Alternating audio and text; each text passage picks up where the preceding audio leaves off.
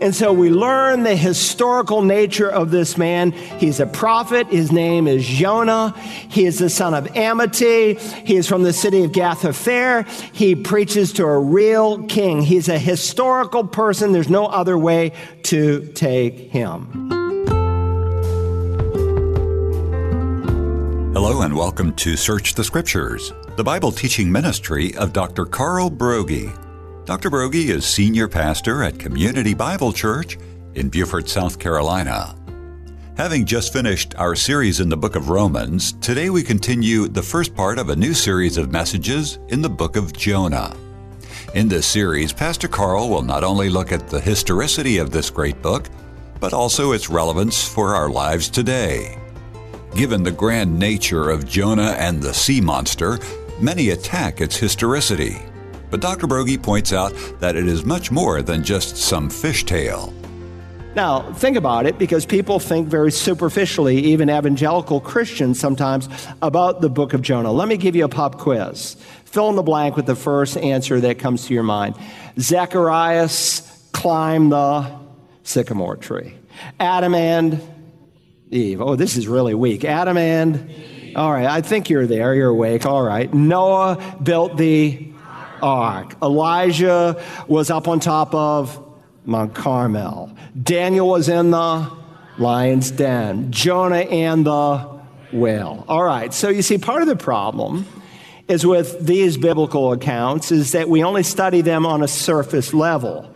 We think of the sensational and we miss the finer points in the process. Now, obviously, there's a whole lot more to Zacchaeus than just climbing a sycamore tree.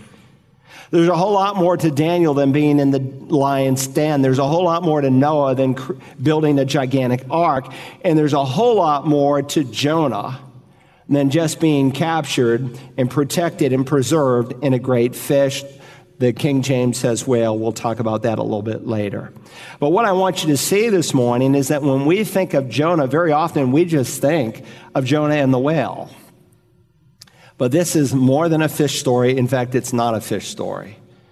It is a fish story, but it's not a fish story, at least maybe the way people represent it today. Some say it's just a piece of fiction. It's a fish tale.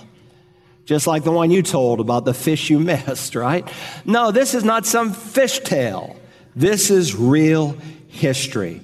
And we're going to see that in Christ's mind, it's important history because he is going to link his own death and resurrection to this particular book. For another group of people who have problems with the miraculous, they don't always want to come right out and, as the pastor of a church, just say, well, this is fiction.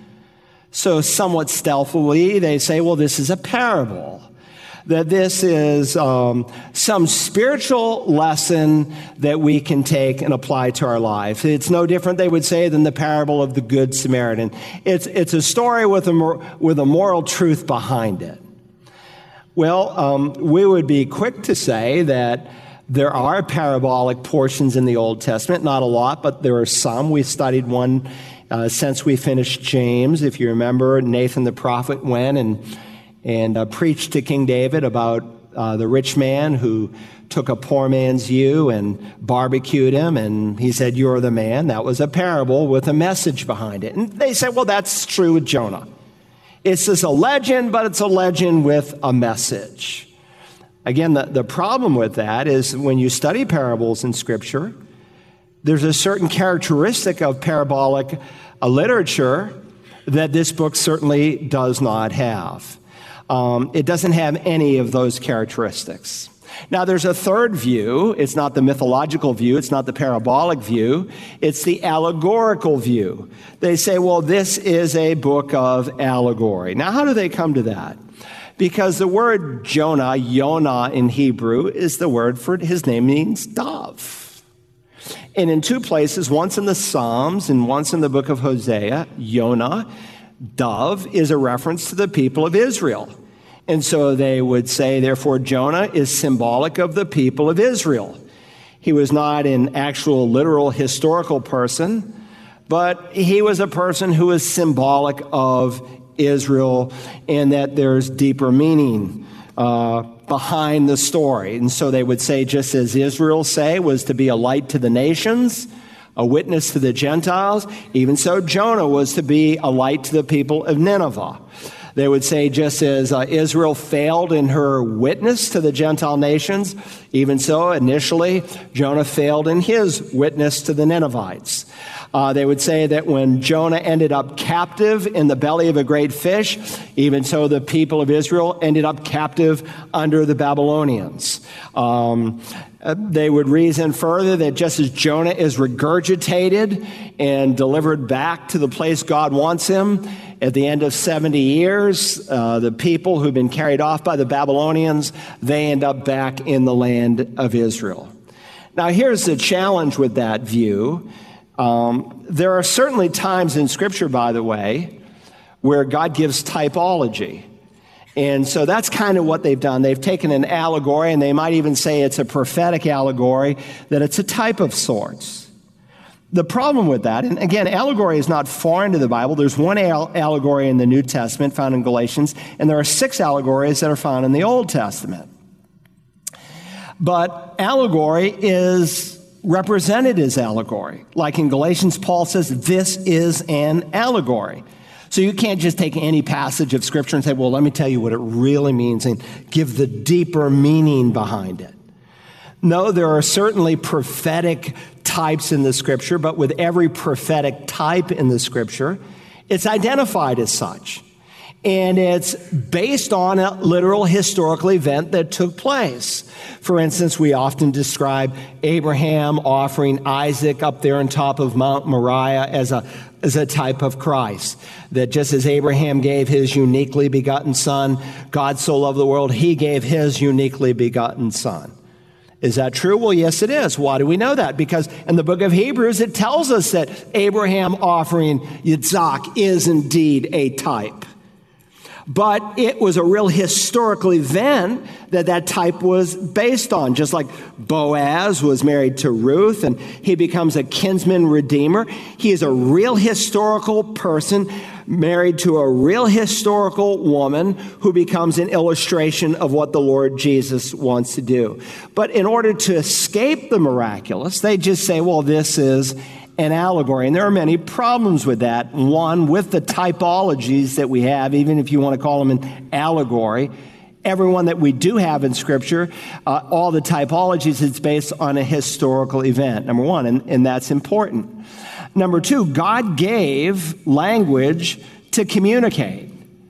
He gave us language so we can understand it. And by the way, their so-called allegory falls apart. Because when they say, well, Jonah, he's captured by a great fish and then he's spit out. And so Israel is captured by the Babylonians and then brought back. Well, number one, he ministers to the northern kingdom. It's the southern kingdom that's carried away by the Babylonians. But the devil disguises himself as an angel of light. And if he disguises himself as an angel of light, so don't his ministers, so don't his pastors. And one of the things that you often want to do when you find a new church is find out what they believe about the miraculous. Do they believe, for instance, Genesis 1 through 11 is historical? Or do they believe it's just cute little parables to teach us spiritual messages? The Broadman commentary, which was kind of a standard commentary for the Southern Baptists, in the first edition, they said Genesis 1 through 11 didn't actually happen. They were just parables to teach us spiritual lessons. Well, when God's men got in charge, they rewrote the Broadman commentary, and they went with the historical Jewish view and the historical Christian view that Genesis 1 through 11 is history. You want to ask a pastor, do you believe Jonah was a real person, swallowed by a real fish, regurgitated up on a real piece of real estate, that he preached to a real group of people, or do you think he was just a fairy tale? Probe. Ask specifically. It's important. And so, number one, these reasons are silly because they go against what we know to be true of Scripture. So let me give you a fourth point of view of how I think you should take the book of Jonah. I think it's the only correct way to take it, and it's what I call the historical view. The historical view. And first, as I already mentioned, God gave language to communicate. If I tell you, well, after church today, I'm going to go to a seafood restaurant and enjoy some fish, you're not going to say, well, what the pastor really meant was he's going to go to the beach and he's going to go fishing and catch some fish. No, I meant what I said. I said what I meant. And God's word is no different. He says plainly what he means. You say, well, that's just your interpretation. Well, how do you know how to interpret the Bible? It's very simple. God left within the scriptures how to interpret the scriptures. For instance, when we studied the prophet Daniel, he's reading this prophet by the name of Jeremiah, the 25th chapter. And he's thinking, we've been up here in Babylon a while. I wonder how long. He goes, 70 years. How did he understand that prophecy? Plain value, plain face value. When you see the New Testament, either the Lord Jesus or his apostles intersecting either with each other or with the Old Testament, how do they interpret it? Just the plain, literal interpretation. And I say literal with a sense of caution because sometimes when you say you believe in a literal interpretation of the Bible, the unbeliever can misunderstand it. When we say a literal interpretation, that was the historical way in which to describe the approach to the scripture. I think maybe today a better way would be a plain interpretation or the historical grammatical interpretation. When we say a literal interpretation, we're not discounting that there are symbols and that there are figures of speech. But as we studied in the Revelation, we try to understand what the symbol means. How do you know what it means? Scripture interprets Scripture. The best interpreter of Scripture is Scripture itself. And when you understand what the symbol means, then you literally believe it. And so when God calls this great red dragon, we say, well, who is the great red dragon? Well, he interprets it for us. It's the devil. So we take the symbol, we understand what it literally means, and then we embrace it at face value. A second reason for not interpreting it as an allegory or as a parable or as a fairy tale is, again, none of the records that we have in the scripture and outside of the scripture understand it that way. For instance, if you read Jewish literature, to this day, every single Orthodox Jew, now there are some other groups of Judaism that are just, I guess they're Jewish in name only. Some of them even call themselves atheists, but I'm a Reformed Jew or I'm a conservative Jew. But the Orthodox Jew, who takes the Bible at face value, and someday there's going to be a huge number of Orthodox Jews who are going to be won to Jesus. God's going to use 144,000 Jews to preach the gospel, to finish the Great Commission that we've been trying to do to every tribe, tongue, and nation. Will happen during the time of Jacob's trouble, the Great Tribulation. But every Orthodox Jew believes the book of Jonah to be an actual historical event. In addition, when you come to the church fathers is that generation of people who lived after the apostles died. And they left us some huge amount of writings.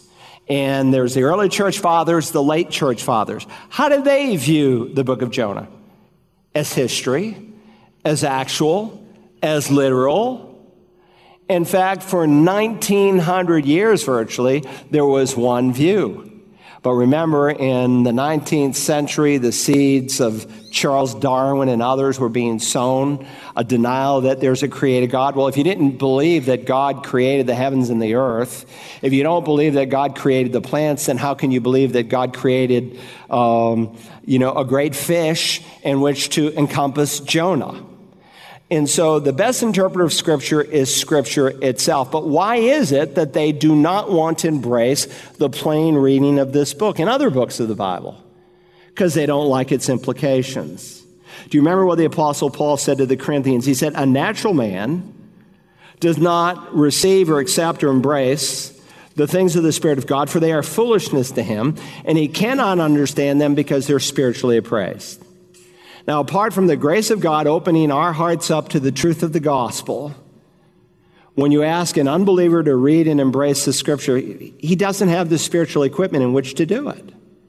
Until you have a birth from above and you are indwelt by the Spirit of God and you are a new creature in Christ Jesus, you do not have the equipment to embrace Scripture. It's like asking a blind man to judge an art contest or a deaf man to evaluate a music recital. He doesn't have the equipment. And many times, of course, he doesn't like the implications. So people ask me, well, do you interpret the Bible symbolically or literally? And I say, well, yes. I interpret it literally, and I interpret symbols, and then once I understand the symbol, I apply it literally. So let me give you 3 reasons why I reject the first 3 approaches: the parabolic, the mythological, or the allegorical approach. And again, the first one I've already mentioned is that for the first 1900 years of church history, there was only one view. Jonah was a real historical person. And in Jewish Midrash describes like Jewish commentary. Some of it's kind of weird, but still they always embraced Jonah as a real historical event. And so he's described in those terms. He's described as a historical person. You might want to put out in the margin next to verse 1, 2 Kings 14:25. Maybe you have it in your notes out in the marginal reference, and you can just circle it. But next to verse 1 of Jonah 1:1, put 2 Kings 14:25. Let me read it to you. We are told in the 15th year of Amaziah, the son of Joash, king of Judah, Jeroboam, the son of Joash, king of Israel, became king in Samaria and reigned 41 years. He did evil in the sight of the Lord. He did not depart from the sins of Jeroboam, the son of Nebat, which he made Israel sin. So here's this wicked king. Remember, northern kingdom, 20 kings, all wicked. He did evil in the sight of the Lord. He rules in Israel. Remember, the capital is Samaria. He re-engaged the people not to go to Jerusalem as God dictated, where God's priests were, where God's orthodox way of worshiping him was still being followed. No, he had them worship in a different center, and so the Samaritan woman. And so notice further, you wrote out next to verse 1, verse 25, notice. He restored the border of Israel from the entrance of Hamath as far as the Sea of Arabah, according to the word of the Lord, the God of Israel, which he spoke through his servant, Jonah the son of Amittai, the prophet, who was of Gath-Hepher. Now, this brief record gives us some very important historical information about Jonah. Number 1, he preached to this man by the name of Jeroboam, and it was a rather pleasant message. You know, everything that prophets preached was not always hard to listen to. Some of it was a blessing. And he said to Jeroboam, this wicked king, God's actually going to expand the borders and bless you and your people. You say, why would God do that to a wicked king? Because God loved him and wanted him to repent. Do you remember what Paul wrote in the New Testament in Romans 2, verse 4? Or do you think lightly of the riches of his kindness and tolerance and patience, not knowing that the kindness of God leads you to repentance? This verse tells us that the riches and kindness and tolerance and patience of God should lead us to repentance. The blessings that God brings on a person's life gives you space, not an excuse, but space to repent. You see, many times we think, well, everything's good with me and God. I mean, the bank account's full, nobody's sick, I got a good job. God is obviously approving my life. Not necessarily. Very often, God brings the blessings on your life to show you of your need to repent. And here's Jeroboam. He should have thought, man, I know I'm going against the God of Israel. I'm worshiping all these false gods. But here his prophet comes, Jonah, and he tells me, Yahweh, the God of Israel, that he's going to bless me and expand my borders. He should have repented, but he didn't. So it doesn't necessarily mean that God is blessing you, that everything is right. Now, sometimes God will let the bottom fall out to get your attention, but not always. Sometimes God uses blessings to get our attention.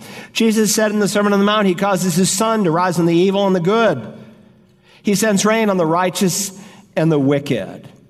But listen further to what Paul says in the next verse. But because of your stubbornness and unrepentant heart, you are storing up wrath for yourself in the day of wrath and revelation of the righteous judgment of God. So to presume on God's blessing It's to be rebellious in nature. And he says, you're storing up. Jesus told us the same word, to store up treasure in heaven, speaking to those who are saved, that we're to lay up treasure in heaven so that when we get there and there's the judgment of the just, he will reward us accordingly. Salvation is a gift. It's by grace. And then when you avail yourself to that grace as a saved person and God ministers through you and to you, he allows you to lay up treasure in heaven. Well, in the same way, these unbelieving Jews in Paul's day were storing up wrath in the day of wrath. Hell is a terrible place for anyone who goes. But it's not the same for everyone who goes. Somehow, in the perfect sovereignty of God and in his perfect justice, he will mete out wrath accordingly. By the way, again, there's a lot of hard things that a preacher has to preach. Jonah's going to go and preach and remind them that the behavior of the Ninevites is like a stench in the nostrils of God. But sometimes a preacher can come and give of the great blessings of God. But in the midst of our blessing, we need to be careful who the blesser is. Do you remember Moses just before he dies? Up there on top of Mount Nebo, he gathers all of Israel and he gives them that one final message. It's recorded in the book of Deuteronomy. And listen to what God said through him. Then it shall come about when the Lord your God brings you into the land which he swore to your fathers, Abraham, Isaac, and Jacob, to give you great and splendid cities which you did not build, and houses full of good things which you did not fill, and hewn cisterns which you did not dig, vineyards and olive trees which you did not plant, and you eat and are satisfied. Then watch yourself that you do not forget the Lord, who brought you from the land of Egypt out of the house of slavery.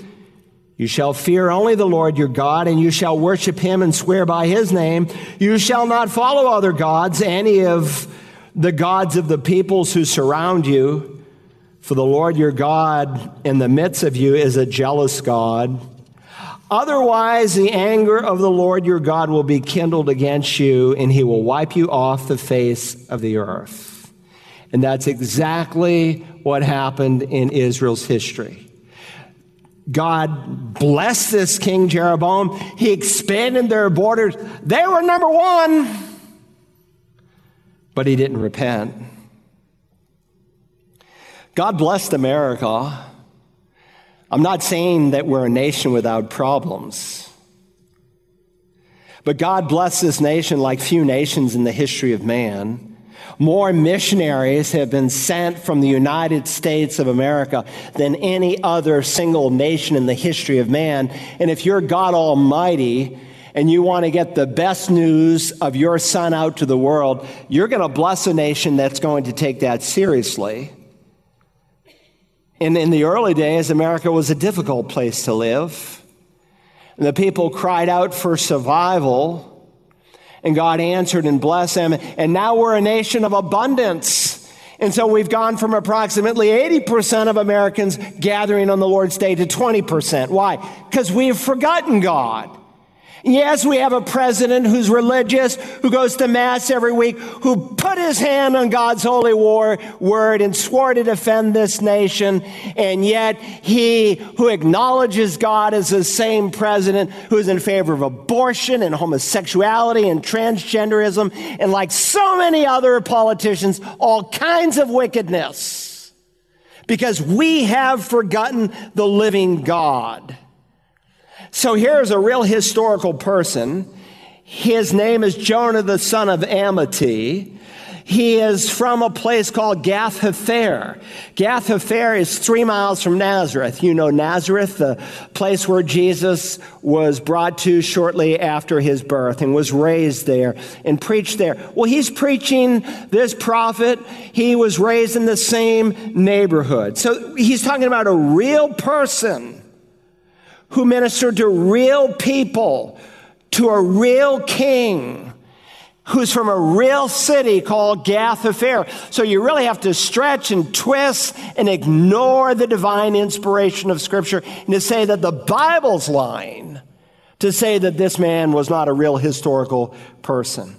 In fact, 2 Kings reminds us that because of their disobedience, what does God later do? He rises up a couple more prophets to take the message that Jonah gave, like the prophet Hosea. We call it the book of endless love, and God basically says, how dare you? How dare you take my love and my kindness and ignore me? And then he raises up another prophet. His name is Amos, and his message is very simple. You rebel against the dictates of God Almighty, and I am going to judge you through the Assyrians. Now, keep that in mind, because we're going to see that's very important as we work through the book of Jonah. And so we learn the historical nature of this man. He's a prophet. His name is Jonah. He is the son of Amittai. He is from the city of Gath-hepher. He preaches to a real king. He's a historical person. There's no other way to take him. Now, there's a second reason why the book of Jonah bears the stamp of historicity.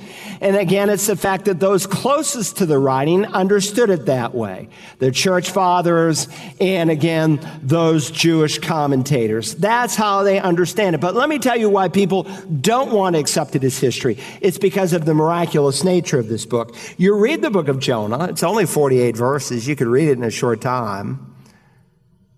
There's like more miracles per square inch than in few verses, in few books in all of the Bible. I mean, think about it. Here in the opening chapter, God hurls a great wind on the sea, Jonah 1:4. Then after the sailors are on board and they're casting lots, who's responsible for this? In the providence of God, where does the lot fall to out of all the men on that ship? To Jonah. Then Jonah is cast into the sea, and instantly the sea stops its raging. Another miracle. And just about the time he's ready to drown, God sends one of his great submarines, and he takes this prophet. And for 3 days and 3 nights, he's not eaten up by the gastric juices of this huge animal, but he's preserved. God commands the fish to spit Jonah out on dry land. He preaches the shortest sermon recorded just about anywhere in the Bible. And what happens? The greatest revival in history takes place. If you remember, after they repent, God sends this scorching hot wind, and he's kind of moaning and groaning, and then God supernaturally makes this plant comes up overnight and gives him some shade, and he's enamored with the plant because God's going to teach him some important lessons. So he sends a worm to eat the plant, and the plant dies, and he's moaning and groaning, and he begs that it would be better to die than to live.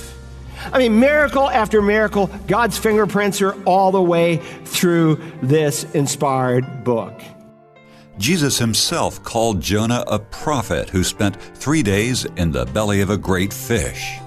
Consequently, Jonah was not a fictional character. He was as much flesh and blood as you or I.